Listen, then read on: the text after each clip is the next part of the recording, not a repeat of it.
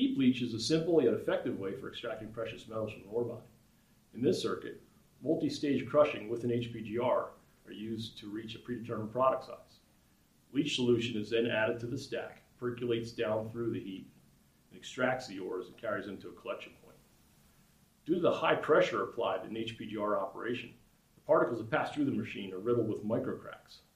These tiny canals that are created improve the overall performance of the heap and result in a faster and higher % recovery of the metals. These particles tend to cleave and break along the grain lines, exposing the precious metals within.